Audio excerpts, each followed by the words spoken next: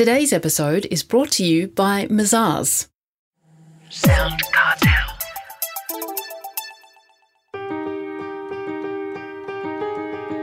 From Sound Cartel, I'm Nicole Goodman, and this is Business Essentials Daily.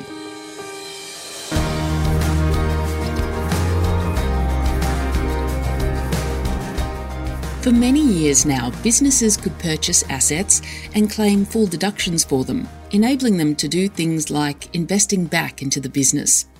These concessions are proposed to end from the 1st of July 2023. It's important that taxpayers are aware of these potential changes so that any tax deductions aren't missed.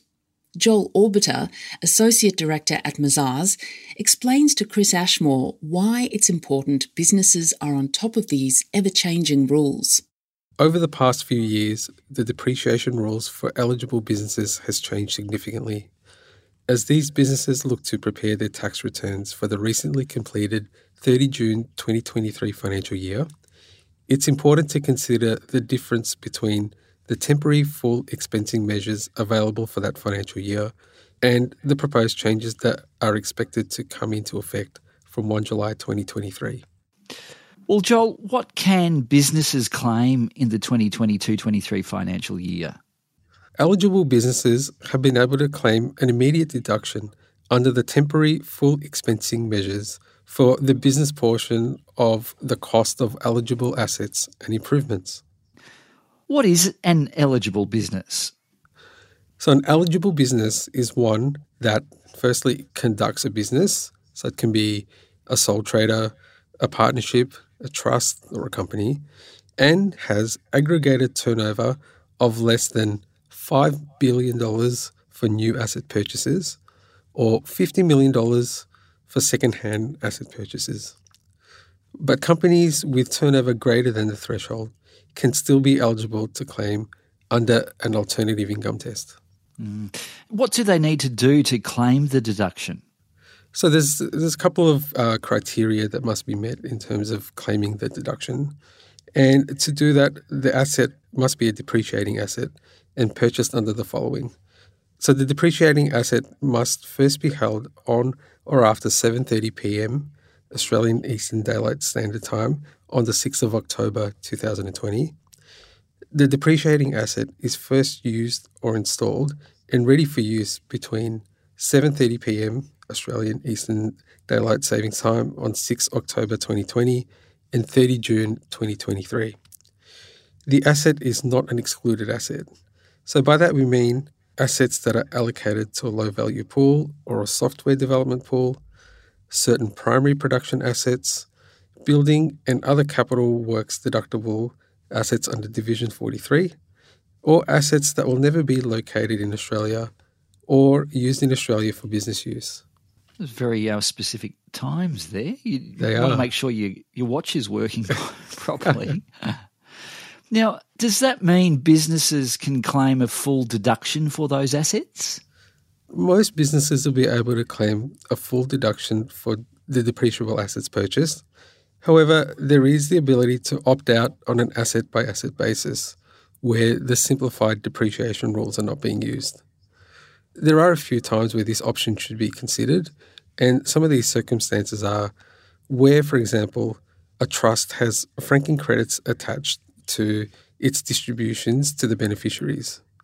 So what happens is that a trust in a loss position that's created, for example, by the temporary full expensing of the assets cannot make a distribution.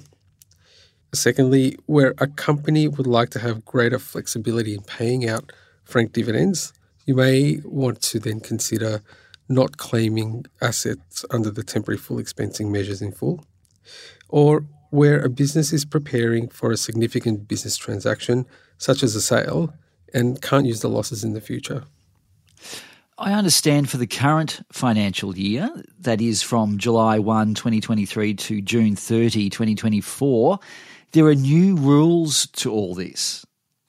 Not necessarily new rules, but more of a reversion to what the old rules were, in that the temporary full expensing measures have changed and been removed. So small businesses with an aggregated turnover of less than $10 million and using the simplified depreciation rules can write off assets costing less than $1,000 where the asset is first used, already installed for use by 30 June 2024. Assets costing more than $1,000 will need to be pooled and depreciated accordingly. But there is a temporary threshold of $20,000 that has been proposed for the 2024 income year, and that was proposed in the May 2023 budget to be applied on a per asset basis. However, this announcement is not yet law. In addition, the lockout laws that previously prevented a small business from applying simplified depreciation rules after previously exiting the system are also proposed to be suspended until 30 June 2024. For those businesses that don't qualify as a small business, what happens? So for other businesses that don't qualify as a small business, or for small businesses not using the simplified depreciation rules, assets costing less than $100 can be written off in full. This should not be confused with a $300 threshold that applies to non-business entities such as employee individuals. Well, we've covered a lot with all of this, Joel. Did you have any final thoughts on the changes? Yeah, so with the temporary full expensing provisions ending on 30 June 2023, the rules on claiming depreciation have changed significantly. Business taxpayers should be aware of potential larger tax payable amounts or reduced refunds as a result of depreciation deductions being reduced. However, it's expected that the increased instant asset write-off threshold for small businesses using the simplified depreciation rules will become law, helping to manage these potential changes. Also, I just want to add that depreciation is a timing thing, so you might have been able to claim deductions in full in the past, whereas now they'll be spread over a number of years.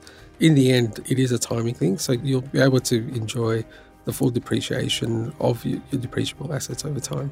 That was Joel Orbiter, Associate Director at Mazars Australia.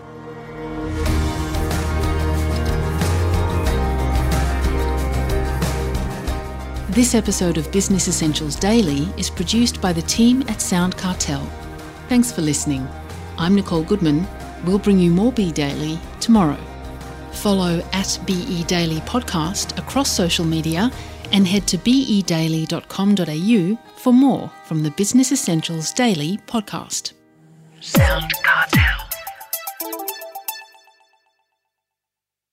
This episode was brought to you by Mazars. To find out more, visit mazars.com.au. That's mazars.com.au.